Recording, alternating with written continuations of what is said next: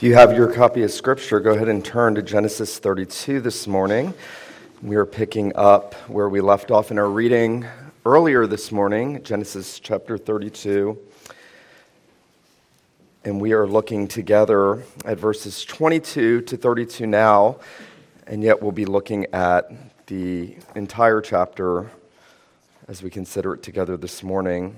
Genesis 32, beginning in verse 22, you'll find that on page 27 if you're using a copy of the church Bible. And now we read these words. The same night he, that is Jacob, arose and took his 2 wives and his 2 female servants and his 11 children and crossed the ford of the Jabbok. He took them and sent them across the stream and everything else that he had. And Jacob was left alone. And a man wrestled with him until the breaking of the day. When the man saw that he did not prevail against Jacob, he touched his hip socket, and Jacob's hip was put out of joint as he wrestled with him. Then he said, "Let me go, for the day has broken." But Jacob said, "I will not let you go unless you bless me." Then he said to him, "What is your name?" And he said, "Jacob." Then he said, "Your name shall no longer be called Jacob, but Israel. For you have striven with God and with men and have prevailed." Then Jacob asked him, "Please tell me your name." But he said, "Why is it that you ask my name?" And there he blessed him. So Jacob called the name of the place Peniel, saying, "For I have seen God face to face, and yet my life has been delivered." The sun rose upon him as he passed Penuel, limping because of his hip. Therefore to this day the people of Israel do not eat the sinew of the thigh that is on the hip socket, because he touched the socket of Jacob's hip on the sinew of the thigh. The grass withers, the flower fades, but the word of God endures forever. Well, if you grew up reading the Chronicles of Narnia, or like me, began reading C.S. Lewis as an adult, you no doubt have your favorite scenes in your favorite books. I think for me, one of the greatest scenes is that which we find in The Voyage of the Dawn Treader, where Eustace, the sinful little boy who's become a dragon, by putting himself too close to the dragon, as the dragon dies, and he is now covered with scales and is dragon-like in his appearance, has been healed of the disease that he's contracted, and he has met back up in his journey with his friends. And as he recounts what happened to him, he tells the story about how he was unscaled, as it were. He says, "I started scratching myself, and my scales began coming off all over the place. I scratched a little deeper. Instead of just scales coming off here and there, my whole skin started peeling off beautifully." He says, "In a minute or two, I stepped out, and he went over to the well that the lion had brought him to, and he looked at himself, and he was no better. He had tried to scrape the scales off, and yet he, recounting this story, says that he was still covered with scars and scales and bumps and wounds. And so he scratched more and he went back and the same thing happened again. And then finally, he says, the lion came to me and said, 'I have to undress you.' And then Eustace says the lion takes his paws and his claws and he begins to dig deep. And he says that first dig penetrated deep even unto my heart, but I knew it was good because the scales were falling off." And he's healed once Aslan does what only Aslan can do for him. And it's a beautiful picture of how the Lord Jesus deals with us in transforming us. It's often through a long and painful process that God does his best work in his people. It's often when we come to a place where we realize we're undone on our own, and we end up realizing that we need the Lord to do what only he can do, even if it's going to hurt us in the process of him doing it. And that serves as a beautiful picture of what we have here in the account of Jacob wrestling with the Lord himself at Penuel. Now, we have been tracing this narrative, this historical narrative, for many, many weeks now. And we've seen Jacob twisting and turning and deceiving, and we've seen how conniving he is from birth, from before birth. His very nature, he has a proclivity to deceive and supplant and swindle. He's done it to his brother. He's done it to his father. He's done it even, we might say, to Laban, who in turn was deceiving Jacob. And God has been dealing with Jacob. Now 20 years he has been in Laban's house, 20 years in a foreign land, away from his family, away from everything he had known, and his mother that he loved. And now we're at the point in the narrative where God is calling Jacob to go back, to return home. We're going to see three things this morning as we consider this passage together in Genesis 32. First, we're going to consider Jacob fearing. Secondly, we're going to consider Jacob wrestling. And then finally, Jacob limping. Jacob fearing, Jacob wrestling, and Jacob limping. Well, notice there at the beginning of the chapter that Moses tells us Jacob went on his way and the angels of God met him. Now, it's almost a throwaway verse, isn't it? Jacob went on his way, and the angels of God met him. It's sort of akin to the throwaway verse at the beginning of this book after Moses recounts how God created the heavens and the earth. He says, oh yeah, he also made the stars. All the stars. He also made the stars. The angels of God met Jacob. And what's the point of this? Well, God is confirming to Jacob that he is his protector. God has protected Jacob from Laban. He sends a delegation of an army of the angels to affirm to Jacob, I am your protector. He had told Abraham, I will be your shield, your exceeding great reward. And he is unpacking that promise in his dealings with Jacob. And he is also affirming to Jacob that Jacob ought not fear Esau. He is giving him a confirmation that the armies of heaven are with his camp. And so Jacob calls that place Mahanaim, two camps, the dance of two camps. Here, as it were, heaven and earth are coming together in the purposes of God in the life of Jacob. God is saying, I am doing a heavenly work in your life, Jacob.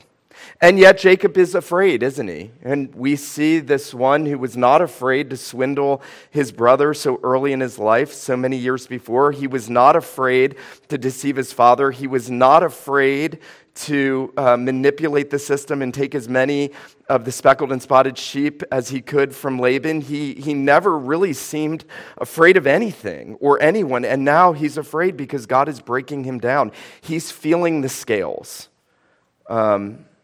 His conscience is convicting him. Remember, the Lord had already begun a work in Jacob's life at Bethel when he appeared to him and showed him that vision of the ladder with the angels of God ascending and descending, and had met him and said, I'm going to do for you all that I've said I'm going to do, and I'm going to bring you back to this land after I've done what I said I'm going to do. And now he's at that point, and you get the sense that Jacob thinks there is unfinished business I have to take care of, and that is my relationship with Esau. There's a really beautiful picture here for us that when God begins to break us down, convict us of our sin, transform us, even if it's over many years after an initial work of grace, we begin to worry about, have we made everything we can make right if we know we should?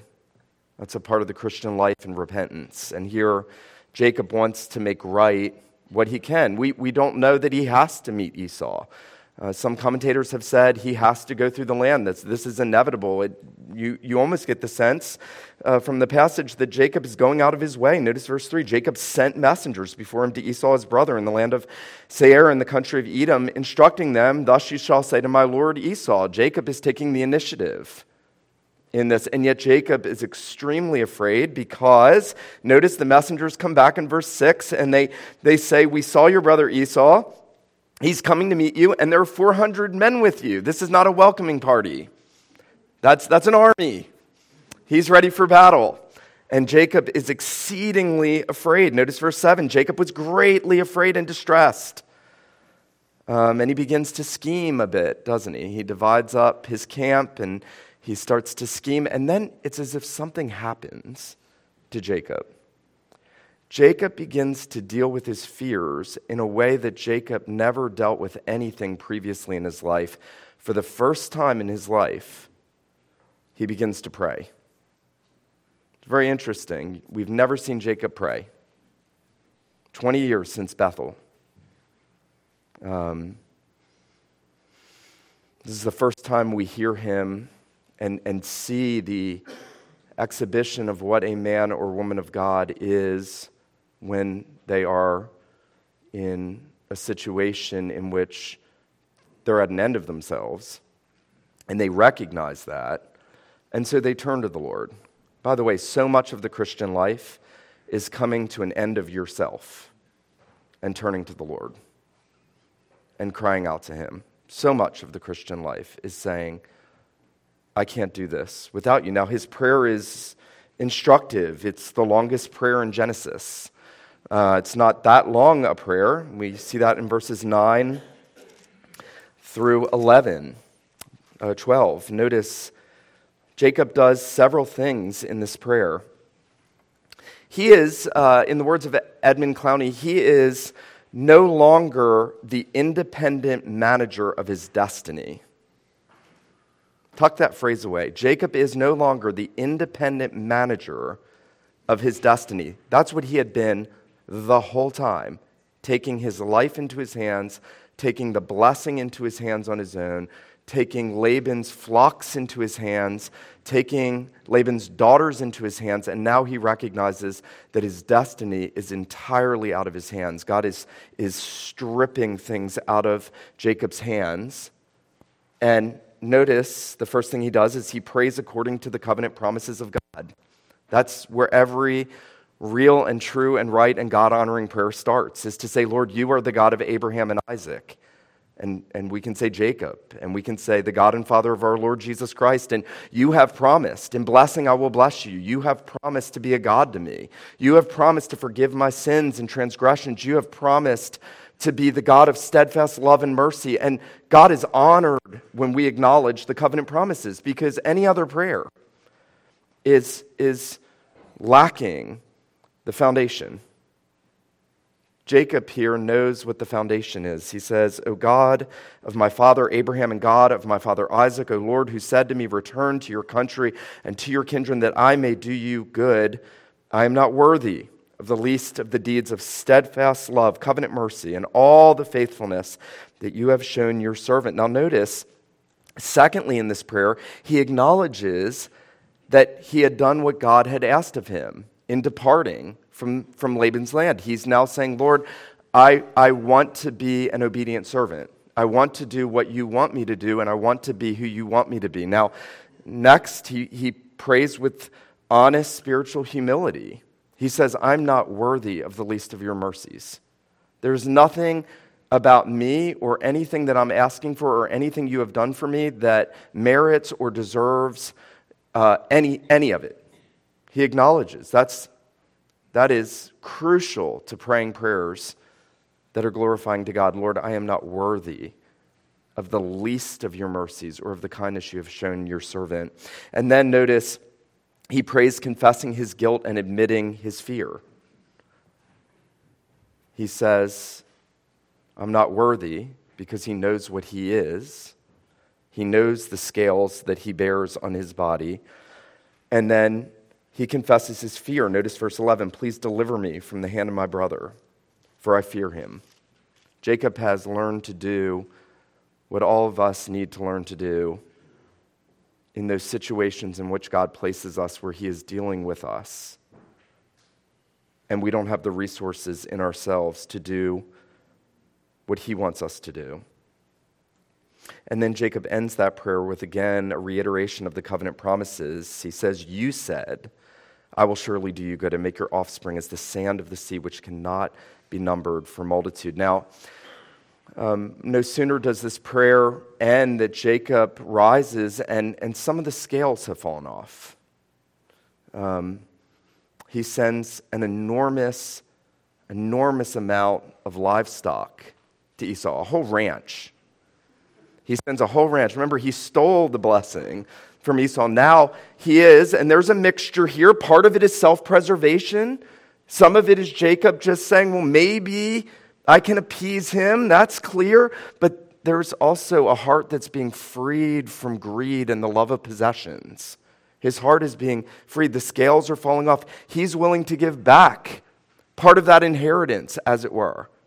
Part of the blessing God had blessed him with to give back to the one he had stolen that blessing from. It's an incredible picture that when God begins to change us, he begins to free our hearts from those things that once held them so tightly.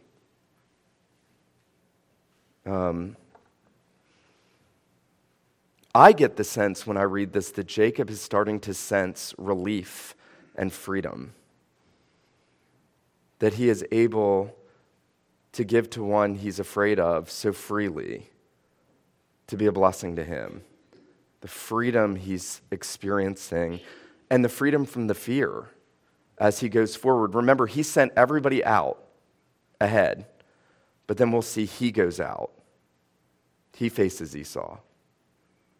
He faces his fears because he's gone to the God of heaven and earth and has committed himself to the Lord and has asked the Lord to do what only the covenant Lord can do.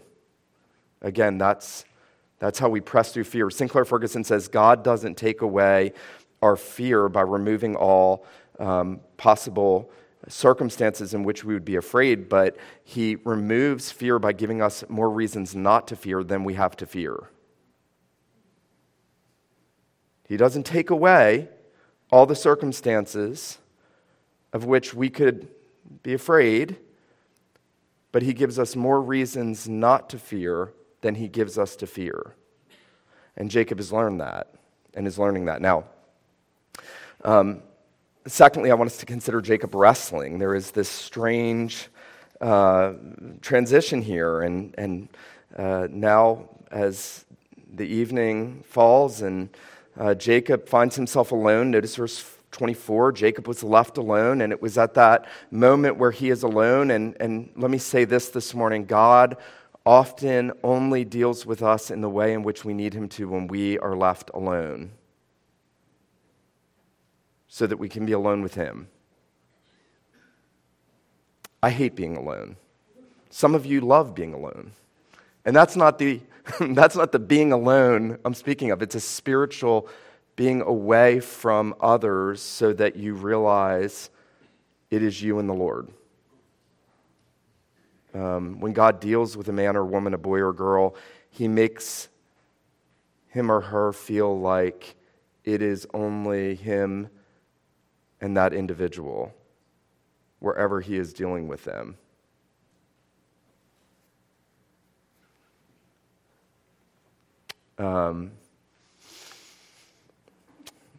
God comes in the form of a man.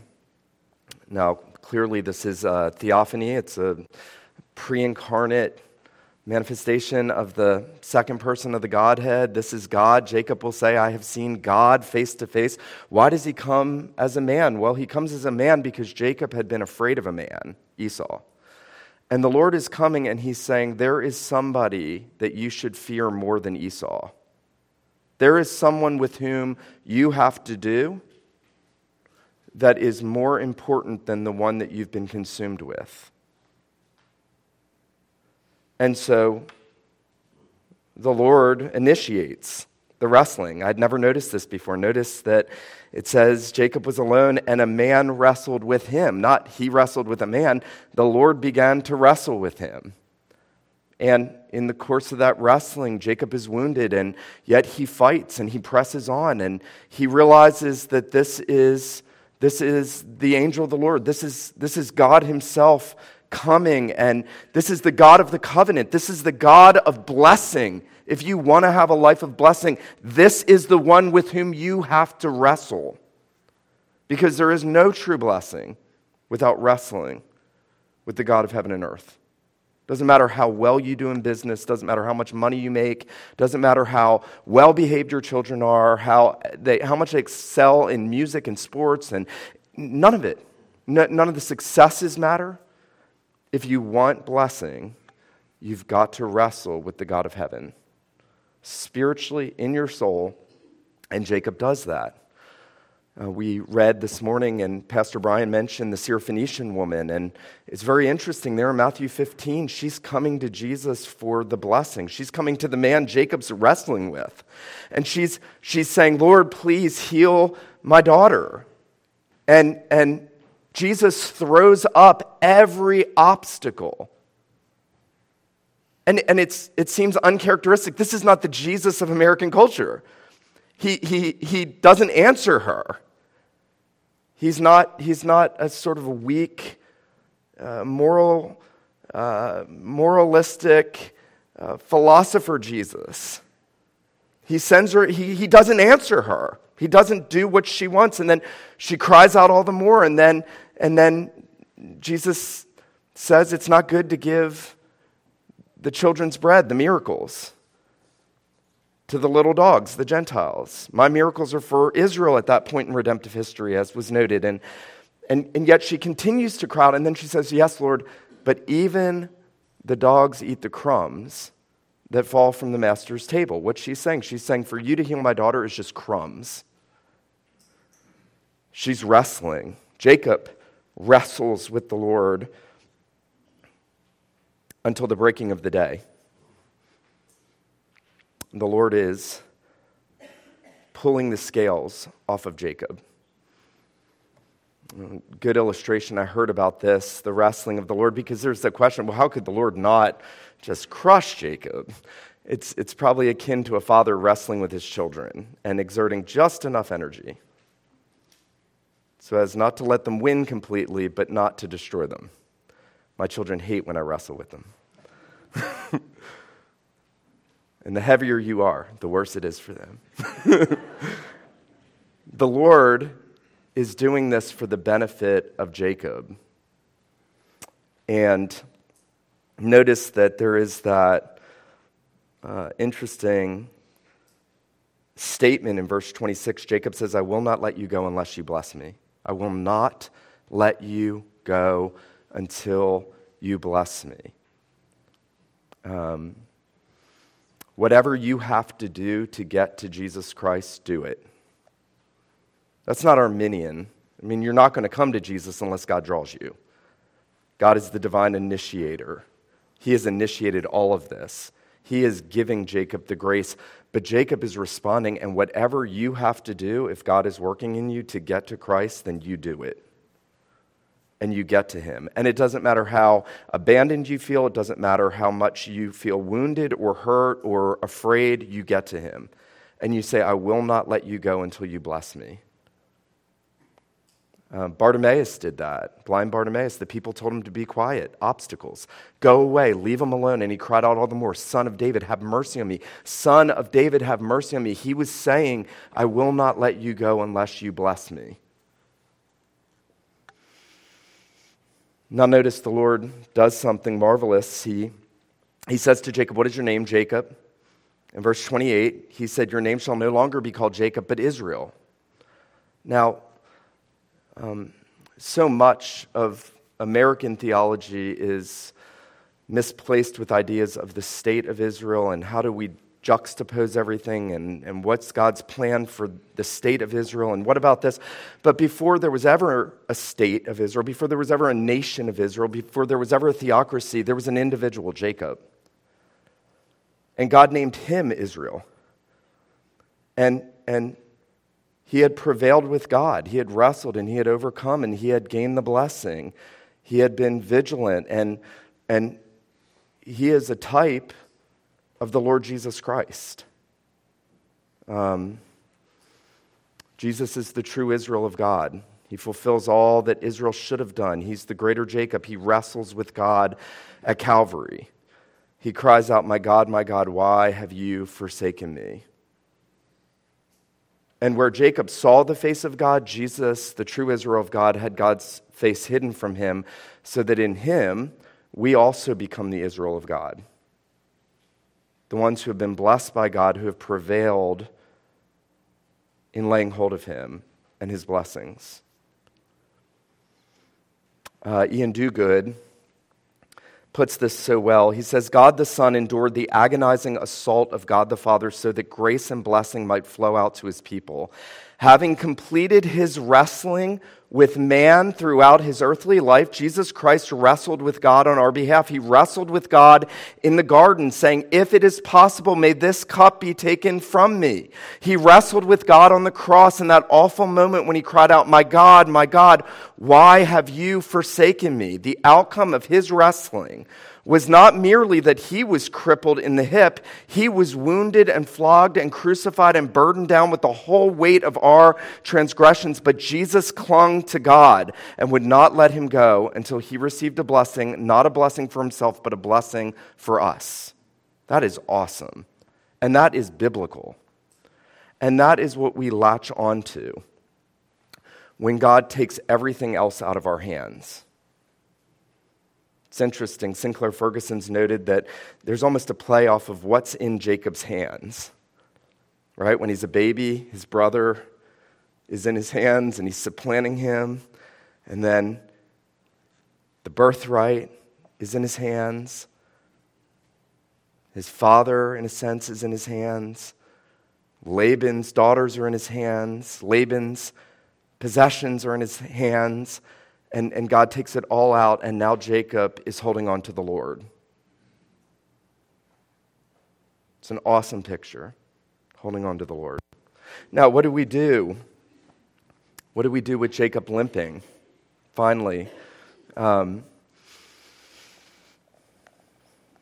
notice he's been wounded, he's had the hip put out of socket, and he's limping. You know, when God deals with us, with anyone, there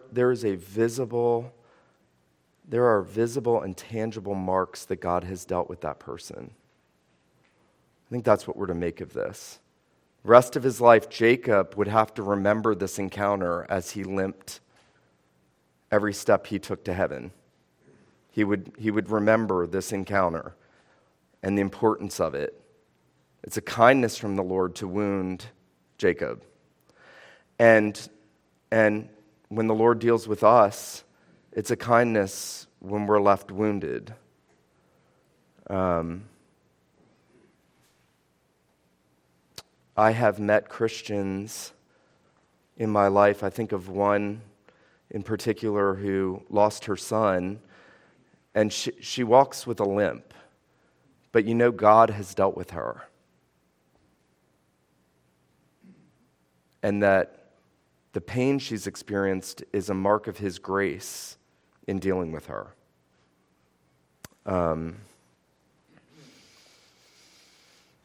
You know, as I noted already, and I'll note this again, God himself is wounded at the cross. So, if at any point I don't like what he's doing to change me and descale me, I have to remember that the sinless one was wounded for our transgressions. He still has the marks for all eternity. Someone was pointing that out again to me. I recently just meditated on that afresh, that for all eternity, Jesus has the wounds from wrestling with God for us, so that whatever we go through that's painful, he's gone through it first. He's the captain of our salvation. He's the one with whom we wrestle. And yet he has wrestled for us. He has been wounded for us. Isn't that awesome? I hope that as you assess your life, wherever you are, and you take an inventory of what's going on both within and then externally, that you'll consider these things, and that you'll come to a place where you realize that more than fearing anything else, there is one you need to fear, the Lord himself. There is one you need to press on, to lay hold of, and to say, I will not let you go until you bless me. That's what saving faith is, and that's what the whole of the Christian life is. And then once we've done that, and as we do that, and we end up walking with a limp, we remember how graciously God has dealt with us. So that when times get really terribly hard, we don't question, does he love me? We remember how he has already dealt with us in that love and mercy. Let him who has ears to hear, let him hear what the Spirit says to the church this morning. Let me pray for us. Father in heaven, we recognize this morning how much we need to wrestle with you, how much we need you to wrestle with us, and how much we need your grace to press on so that we too, like Jacob, would be a people who say constantly, I will not let you go unless you bless me. We thank you, Lord Jesus, that you wrestled with God as God in the flesh for us. We thank you that you were wounded for our transgressions and bruised for our iniquities, that the chastisement that brings us peace was upon you, and by your stripes we are healed. We pray, Lord Jesus, that you would draw near to us, that you would remind us of the gracious ways that you have worked in us, and that you would strengthen us, that we might go forward, even limping, all the way into your presence and glory. Have mercy on us, Lord. We pray that you would work in the hearts and lives of each one present here, and we pray these things in Jesus' name. Amen.